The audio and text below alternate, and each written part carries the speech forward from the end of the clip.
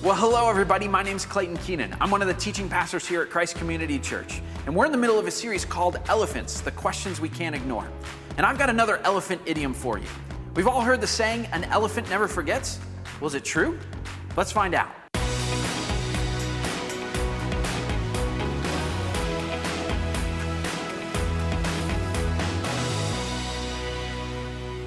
Elephants are really smart. Fun fact, elephants have the largest brain of any land mammal. They can engage in complex communication, and researchers have even taught them how to do basic arithmetic and how to play simple melodies on instruments. They also have an incredible memory. Back in 1999, a new elephant named Shirley was introduced at the Elephant Sanctuary in Hohenwald, Tennessee. Immediately, one of the other elephants there named Jenny began to get agitated. The two elephants began to examine each other, looking at each other's scars and markings. And before long, the two elephants were trumpeting and making other noises. Why? Because they knew each other. These elephants had spent 2 months together 23 years earlier as part of a circus, and they still remembered each other. That's incredible. This remarkable recall is a serious survival skill. Elephants are matriarchal. That means that the oldest living female is in charge of the herd. It's her job to lead the herd to safety and to help them find food and water. Scientists have shown that herds with older matriarchs tend to do better than those with younger matriarchs. That's because the older matriarchs have more memories to draw from. So for example, in a drought, a younger matriarch is more likely to stay put, but an older matriarch will lead her herd to another source of water that she remembers from a long time ago. Well, there you go. An elephant never forgets. Today we've got a speaker I hope you'll never forget. Dr. David Lamb is a professor of Old Testament at Biblical Seminary in Pennsylvania.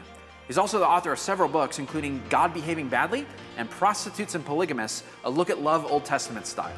I told you it'd be memorable. Let's welcome David as he comes to the stage.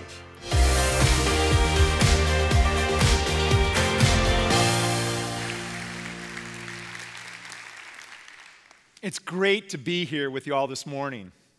From age 1 to 5, I lived just down the road in Downers Grove.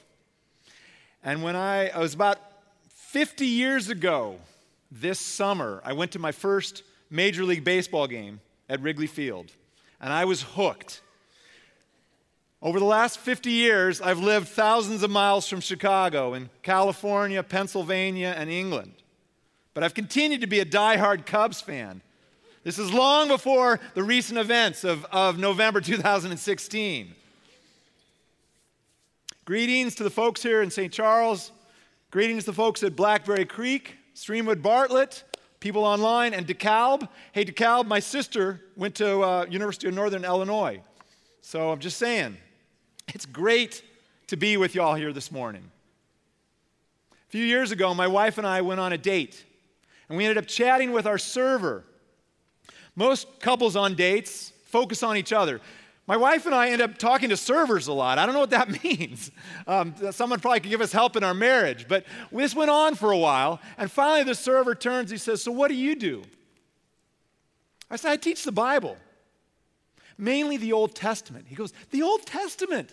Isn't that where God's always getting angry and destroying cities all the time and smiting people all the time?" I said, "Well, not exactly. But I get that question a lot because the God of the Old Testament has a bad reputation." It's because of conversations like that that I wrote God Behaving Badly. Perhaps there's a few people here today that resonate with the perception of our young server. Why does God, particularly in the Old Testament, behave sometimes in what seems to be a bad manner? Why does he have such a bad reputation? Well, I think there's a lot of reasons for it. And the sermon series this summer has been looking at and touching on some of those reasons. Christ Community Church has been talking about the elephants in the room. Those troubling questions that we can't ignore. 2 weeks ago, Scott Sauls talked about narrow views of sexuality. And last week, Clayton spoke about horrible acts committed by Christians. This morning we ask, why is the Bible so violent? One of the reasons God has a bad reputation is all that bloodshed. Clayton talked about horrible acts committed by Christians. But much of the violence in the Bible was authorized by God himself. During the time of Noah, God wiped out humanity with a flood. During the time of Moses, God killed all the Egyptian firstborns and then drowned their army in the Red Sea. During the time of Saul, God told Saul to completely slaughter the Amalekites. During the time of David, God smote innocent Uzzah for just trying to stabilize the Ark of the Covenant. What's up with that? During the time of Hezekiah, God destroyed 185,000 Assyrians outside of Jerusalem. Our server seemed to have a pretty accurate perception of God's behavior in the Bible. Why is the Bible so violent? Those of you guys who are familiar with your Bibles may be thinking, he skipped the worst bit. What about the Canaanites? Relax. We're going to get there. We're going to talk about the Canaanites this morning. There's actually too many examples of violence in the Bible to cover all of them in one sermon. If you've got some free time, I'll be around this afternoon. We could keep talking. I'm going to focus on only one, the Canaanite conquest in the book of Joshua. I think it's the most problematic one. And we can use lessons learned from the Canaanites as we think about other violent stories in Scripture. But first, a little background to the story. The descendants of Abraham, Isaac, and Jacob ended up in Egypt. That's pretty much the story of the book of Genesis. Now, the Egyptians needed some slaves. They needed some cheap labor to build all those pyramids, right? So they grabbed the Israelites and made them slaves. This went on for hundreds of years. And then the Israelites cried out to God for help, and he sent them Moses, a deliverer. After defeating Egypt at the Red Sea, Israel spent 40 years wandering around in the wilderness, eating manna. What is it? Manna. Now, if you get tired of the things that you eat in your family, think about eating the same thing for 40 years, okay? Stop complaining. Finally, God led them across the Jordan River into the promised land of Canaan. But wait. There's a problem. There are people already living there. The Canaanites. Perhaps no part of the Bible gives God a worse reputation than his command to wipe out the Canaanite residents of the promised land in Canaan. So what I want us to do is to start by looking at two passages that I think are going to give you some helpful background. In the book of Deuteronomy, chapter 20, God tells Moses his plan to deliver, and Moses is going to deliver this plan to the people about what he's going to do what they're going to do when they enter the land of Canaan. So this is Deuteronomy 20, chapter 20, verse 16. However, in the cities of the nations, the Lord your God is giving you as an inheritance. Do not leave anything that breathes. Completely destroy them. The Hittites, Amorites, Canaanites, Perizzites, Hivites, and Jebusites, as the Lord your God has commanded you. Otherwise, they will teach you to follow all the detestable things they do in worshiping their gods, and you will sin against the Lord your God. So that's the plan. In the book of Joshua, chapter 11, God's plan is implemented by Joshua and the Israelites. This passage focuses on the northern city of Hazor. Joshua 11, starting at verse 10. At that time, Joshua turned back and captured Hazor and put its king to the sword. Hazor had been the head of all those kingdoms. Everyone in it, they put to the sword. They totally destroyed them, not sparing anyone that breathed. And he burned Hazor itself. Joshua took all these royal cities and their kings and put them to the sword. He totally destroyed them, as Moses, the servant of the Lord, had commanded. Yet Israel did not burn any of the cities built on their mounds, except Hazor, which Joshua burned. The Israelites carried off for themselves all the plunder and livestock of these cities. But all the people they put to the sword until they completely destroyed them, not sparing anyone that breathed. As the Lord commanded his servant Moses, so Moses commanded Joshua, and Joshua did it. He left nothing undone of all that the Lord commanded Moses. Whoa.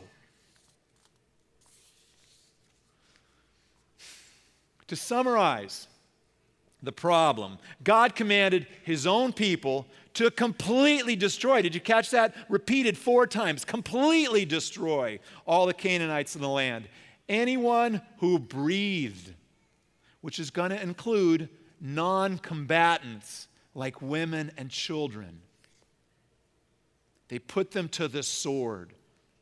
If this story doesn't trouble you, you need to check your pulse. The problem of the Canaanites is a huge elephant. Why is the Bible so violent? I teach the Old Testament, so I get asked versions of this question on a regular basis, perhaps more than any other. Not just servers at restaurants, atheists when I speak on college campus, agnostics, Christians. They all say, what was God up to when he was commanding his people to wipe out an entire nation? Adolf Hitler attempted to do something similar to the Jews in World War II. Is God like Hitler? What's up with that? Questions like these can lead people to move away from God and even lose their faith.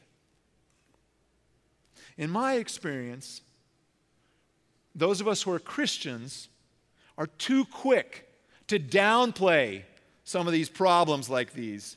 And we make people who ask these types of questions feel like they're not being taken seriously, or maybe even feel belittled, as if it were wrong or irreverent or disrespectful to ask questions about God's behavior. When we do that, we are ignoring the problem in the room. People who are asking about these elephants like violence in the Bible need to feel welcome in the church. We need to show them hospitality, to say to them, this is a safe place to talk about these issues. I'm really glad Christ Community Church is devoting its summer to these topics. As someone who loves the Old Testament and the God that is described in the Old Testament, I find the violence in the Bible, particularly the Canaanite genocide, deeply troubling. Now, while I may go to my grave struggling over this issue, fortunately, there are some good arguments that can help people understand why a loving God would command the destruction of the Canaanites. So I'm going to start off with 2 arguments that are often used to describe violence in the Bible, or particularly the Canaanite genocide, the Canaanite conquest. But I don't think these 2 arguments are very helpful. They don't really address the problem, and neither takes the text seriously. Now, I'm a professor, so I'm going to give each argument a grade. Okay? That's just what I do. You may not agree with my grades. In fact, you might be offended if one of the arguments that you like gets a low grade. People complain about my grades all the time. My students do it, so I get used to that. But I still get to decide. That's just the way it is. So I'm going to start with the fictional argument. I'm going to summarize each argument, and then I'm going to tell you a little bit what I think about it. This is the fictional argument. The Canaanite conquest, as described in Joshua, is fiction. If God's behavior in the Old Testament is not consistent with the behavior of Jesus in the New Testament, then one can discount or ignore the Old Testament account. And even if the Canaanite slaughter occurred, it wasn't commanded by God. That's how the argument goes. Now, the one thing I love about this argument is the problem goes away. Poof. The problematic divine mandate for genocide completely disappears. It just didn't happen. Yeah, but I don't like the fact that it establishes a precedent for throwing out parts of Scripture that don't make sense to us. However, you know what? Many Christian leaders, pastors, preachers, Bible school teachers kind of do the same thing by never teaching on troubling texts, by ignoring the elephants. If we get rid of the Canaanite conquest, why not get rid of the stories of the flood, or the Passover, or the smiting of Uzzah? History is full of people who attempted to edit out uncomfortable bits of the Bible. That perhaps the two most famous are Marcion and Thomas Jefferson. Fortunately, though, their abridged Bibles never succeeded, and this argument doesn't either. My grade for the fictional argument is F, okay? F for fiction. Now, I have a friend named Eric who I would say supports a version of this argument. And a few years ago, Eric and I had a heated argument on biblical violence in the exhibition hall at one of the largest conferences in the world for Bible nerds like us, okay? As this was going on, a crowd started to form, and they started to chant, "Fight, fight, fight, fight, fight, fight." Okay, I'll talk about hyperbole later, all right? We're coming back to hyperbole.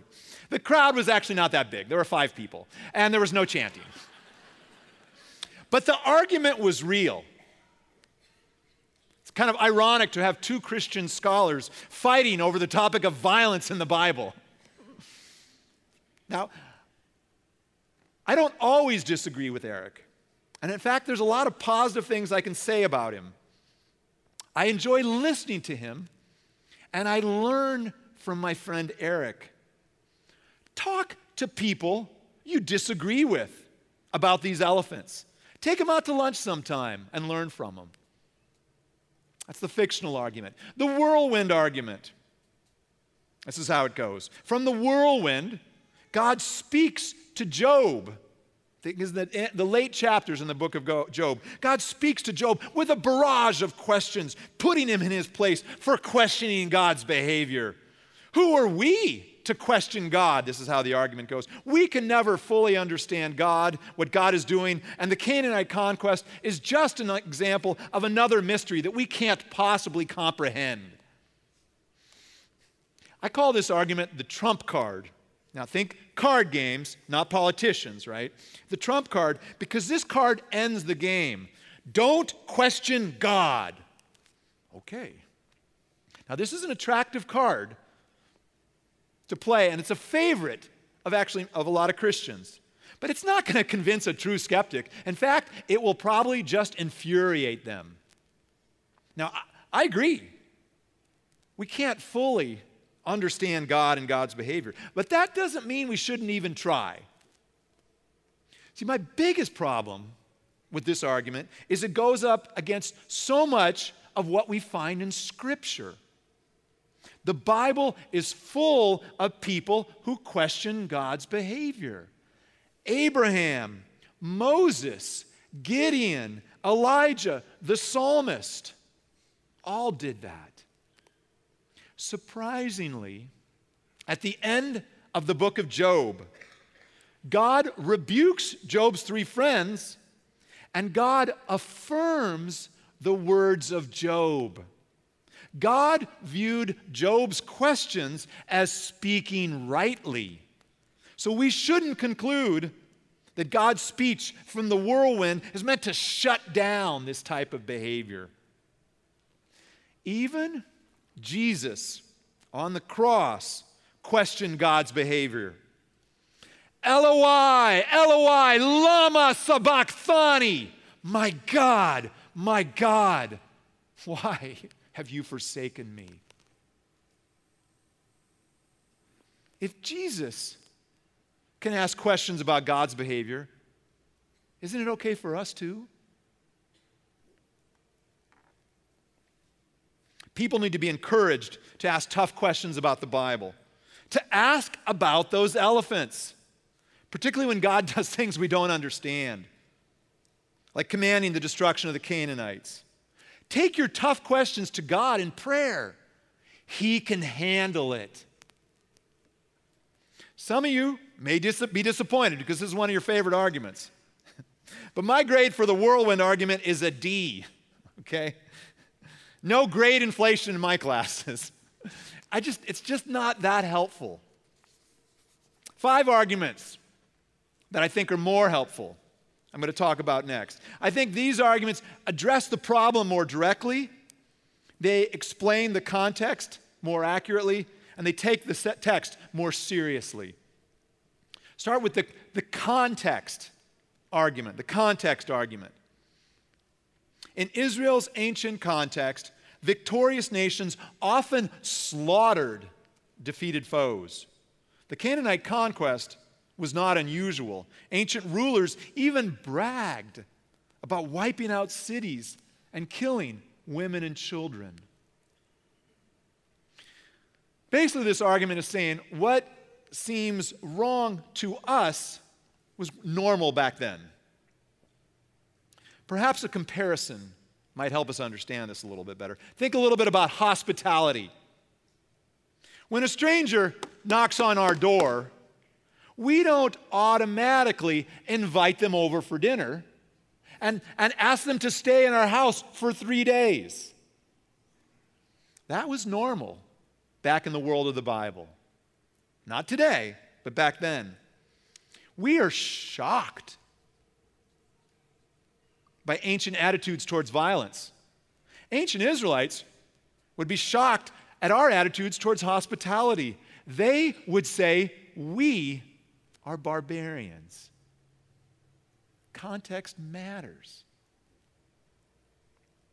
Now, I normally find understanding the ancient context extremely helpful. So when you're thinking about some of those other problematic, violent parts of the Bible, look at the context. Do a little homework there, and I hope you'll find it helpful. But the context argument here doesn't help us as much understanding the conquest, since it can sound a little bit like what a child might say to a parent. I mean, none of the children here would probably do this, and I'm sure none of your children would do this, but theoretically we can think of other children who might say something like this. All the other nations are committing genocide, so why can't I/Israel do it too? Right? It's wrong, right? Yeah, but it's not what's similar between Israel's conquest and that of Israel's neighbors that is the most relevant to this problem. Unlike Israel's neighbors, who were expanding their borders to enrich their kingdoms, Israel was simply trying to gain a homeland. They had been refugees who had experienced hundreds of years of oppression in a foreign land, and they just needed a place to live. There are refugees, just like ancient Israelites. There are a lot of refugees in the world today that need to be shown hospitality. We're going to talk more about hospitality later. Now, I normally like the context argument, but here it only gets a C, okay? The hyperbole argument. The descriptions of the Canaanite slaughter are hyperbolic. Only a few passages speak of a widespread destruction.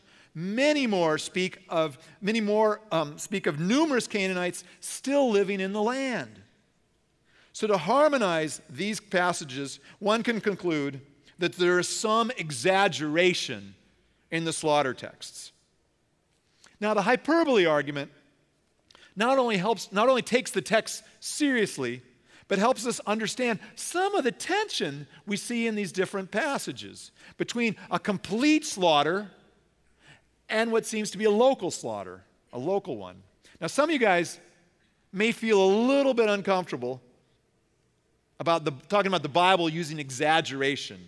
I'm so hungry I could eat a horse, which, by the way, is not in the Bible. Okay, just to be clear here in case you were confused. But we do find a lot of hyperbole in Scripture. Maybe the most famous was when Jesus speaks about the mustard seed being the smallest of all seeds. Now, any allergy sufferers out there know there's a lot of seeds that are much smaller than than mustard seeds. Shannon and I had to make a trip to Walgreens yesterday to pick up some Zyrtec, okay? I'm very aware there's a lot of smaller seeds than mustard seeds. Jesus also says we need to hate our parents. But Jesus didn't literally mean hate there. Exaggeration is used in the Bible to emphasize, in a strong form, something is really true. But the primary image we find in Scripture to use to describe the conquest of the Promised Land is not slaughter. Now, the violent texts, they get our attention. The ones I read, like Deuteronomy 20 and Joshua 11, they get our attention. But the most common image is God talks about driving out the people of the land. A couple of times in Exodus, he talks about that, and a couple of times in Numbers, a couple of times in Deuteronomy, and in Joshua. God drove out the Canaanites. He drove them out with both angels and hornets, according to the text. So even before Israel had arrived, their numbers would have been greatly reduced before the conquest battles began. Now, the hyperbole argument is probably not going to convince a hardcore skeptic. But it's a step in the right direction because it says there are other texts that we need to take into account as we understand the Canaanite conquest. And it reminds us not to focus exclusively on the most problematic texts. As we think about the problem of violence in the Bible, we need to read all the relevant passages. Reading that much Scripture is going to take a lot of work. But you know what? It'll be worth it. As I was preparing for this sermon, I actually wanted to nix, to eliminate the hyperbole argument. But my wife really likes it. And I do whatever she says, so I kept it in. That's clever, huh? Yeah, do whatever she says. I'm going to give the argument a B. I don't grade my wife, but if I did, she'd get an A+. Okay, I don't do that, but if she did. The punishment argument. This is how it goes. The Canaanites were punished for wicked behavior, which included idolatry, child sacrifice, and sorcery, and unwarranted attacks on defenseless Israel. Now, the strength of this argument is it receives a lot of support from Scripture. But people often ask, doesn't it seem kind of unfair to violently wipe out a nation for being too violent? Yeah, maybe. But in the Old Testament, God consistently punished wicked nations with exile and with death. In fact, he does it to his own people. Canaanites were guilty of many crimes. And part of the severity of the judgment against them was due to their abundance of hostility and their absence of hospitality. Hospitality is a big theme in Scripture. Now, we may not be comfortable, I'm not comfortable, with the severity of the punishment. But part of our problem, I think, with the conquest narratives, the story in Joshua, and other violent stories in Scripture, comes from our discomfort with judgment. But punishment is found throughout Scripture. So we need to keep working to understand it. The wages of sin are death. We need to keep working to understand it and see somehow how it fits in with God's mission to bless the nations and to welcome the nations into his kingdom. Since the punishment argument takes Scripture so seriously, I'm going to give it a B+. Get to the slow to the anger argument, the slow to anger argument. God was slow to anger with the Canaanites since he waited literally hundreds of years before punishing them. Back in Genesis 15, when God established his covenant with Abraham, he told Abraham his descendants would be slaves in a foreign land for 400 years, and then the judgment would eventually come upon the idolatrous people that lived in the land of Canaan. What was God doing? Well, he waited for centuries. The Bible doesn't make it clear, but elsewhere, God is consistently described as being slow to anger. Waiting for 400 years definitely qualifies as being slow to anger. I get angry at the drop of a hat. For God, it takes centuries. During this extended period of waiting, God gave the Canaanites a long time to repent. Who paid the price for God's delay? God's own people. Because God is slow to anger, his people were not only homeless, but they were slaves and victims of oppression for centuries. I find this argument shockingly compelling, since it speaks of both God's willingness to allow his people to suffer for the sake of others, and his desire to be merciful to sinners. A trait we're going to see even more clearly in the final argument. I'm really glad God is slow to anger with me. I'm going to give this argument an A-. Okay? It's hard to get an A in my classes, all right? A-. And finally, the hospitality argument. The hospitality argument. From among the Canaanites, a righteous remnant was saved. Every person or nation that showed hospitality to Israel was delivered. Rahab and her entire family. This people called the Gibeonites, an unnamed man from Bethel, and the Kenites later on. All of them were shown hospitality. Now, personally, I find this argument the most helpful. It's really just the story of Scripture. We all deserve death, but God shows mercy. The fact that these people are shown grace actually supports the slow to anger argument, because it gives us further evidence that God wanted to give the Canaanites opportunities to repent. God didn't hate the Canaanites. He hated the crimes they committed. And he showed mercy to Canaanites who welcomed the foreigners. In God's law, he repeatedly commands his people to practice hospitality towards foreigners. The people that showed hospitality towards Israel were shown hospitality in return. Hospitality is a huge theme in Scripture, even more so than violence. We need to all be about welcoming people into God's kingdom. Hospitality is such a high value in Scripture. It's even shown to people who use deception. Read the story of the Gibeonites in Joshua chapter 9. And to people who are not paragons of virtue. Rahab was a prostitute. Somebody needs to write a book about prostitutes and polygamists in the Bible, I tell you.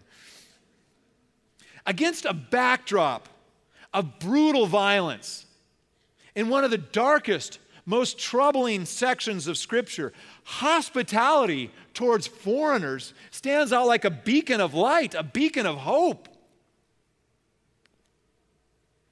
God's voice may be absent as an initiator of these rescues, but he never condemns these acts of hospitality, mercy towards the Canaanites. And the New Testament's perspective on Rahab is shockingly positive.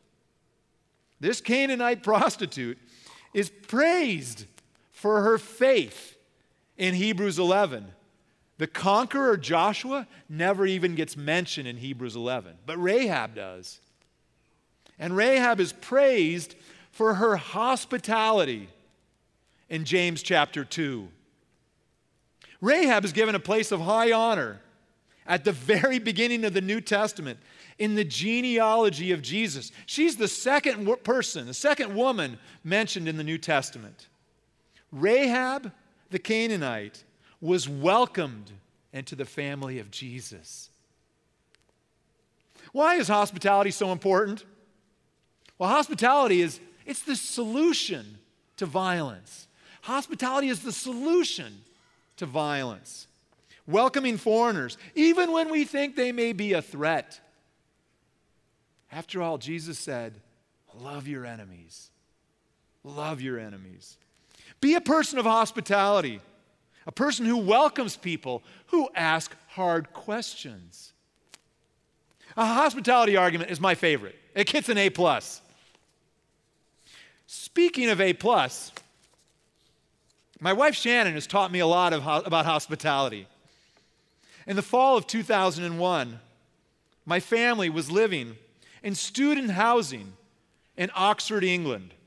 We were surrounded by people from all over the world, including a Muslim family from Libya. Since the U.S. and Libya did not have good diplomatic relations, we had never met a Libyan family before. We thought of them as our enemies. A few weeks after 9/11, my wife Shannon was praying. She felt like God was telling her to invite the Libyan family over to our flat for dinner. She didn't think that was going to be a good idea. It could be awkward. Hey, your country and our country hate each other. Muslim terrorists just killed thousands of Americans in New York and D.C. But let's hang out and talk. Awkward. But you know what? Hospitality is always risky.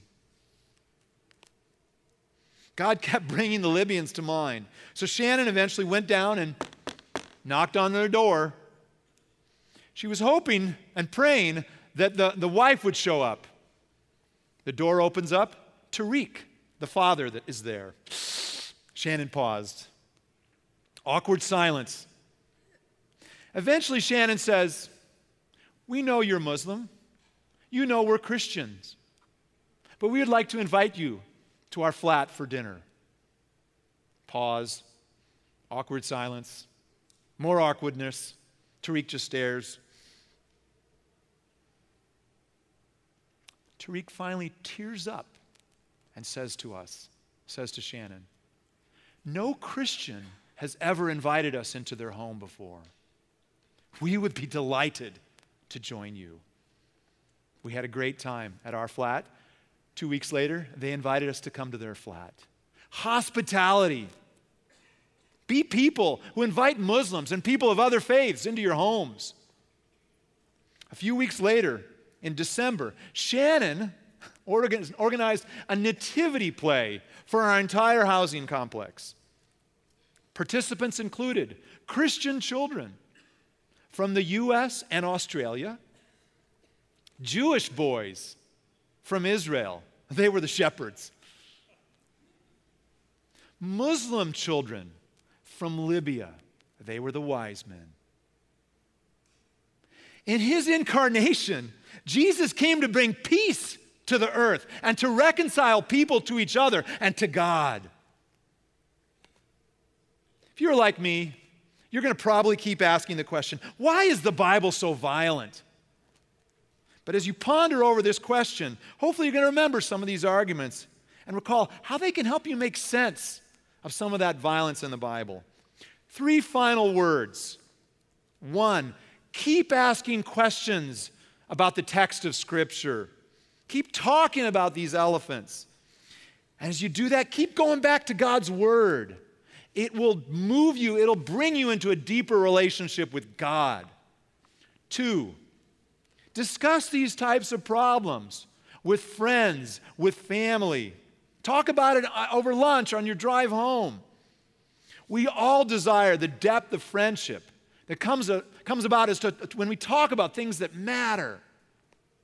And 3, remember that hospitality shown to a Canaanite woman over 1,000 years before Christ played a role in God's ultimate act of hospitality, sending Rahab's descendant, Jesus, into the world to die for the sins of the entire planet.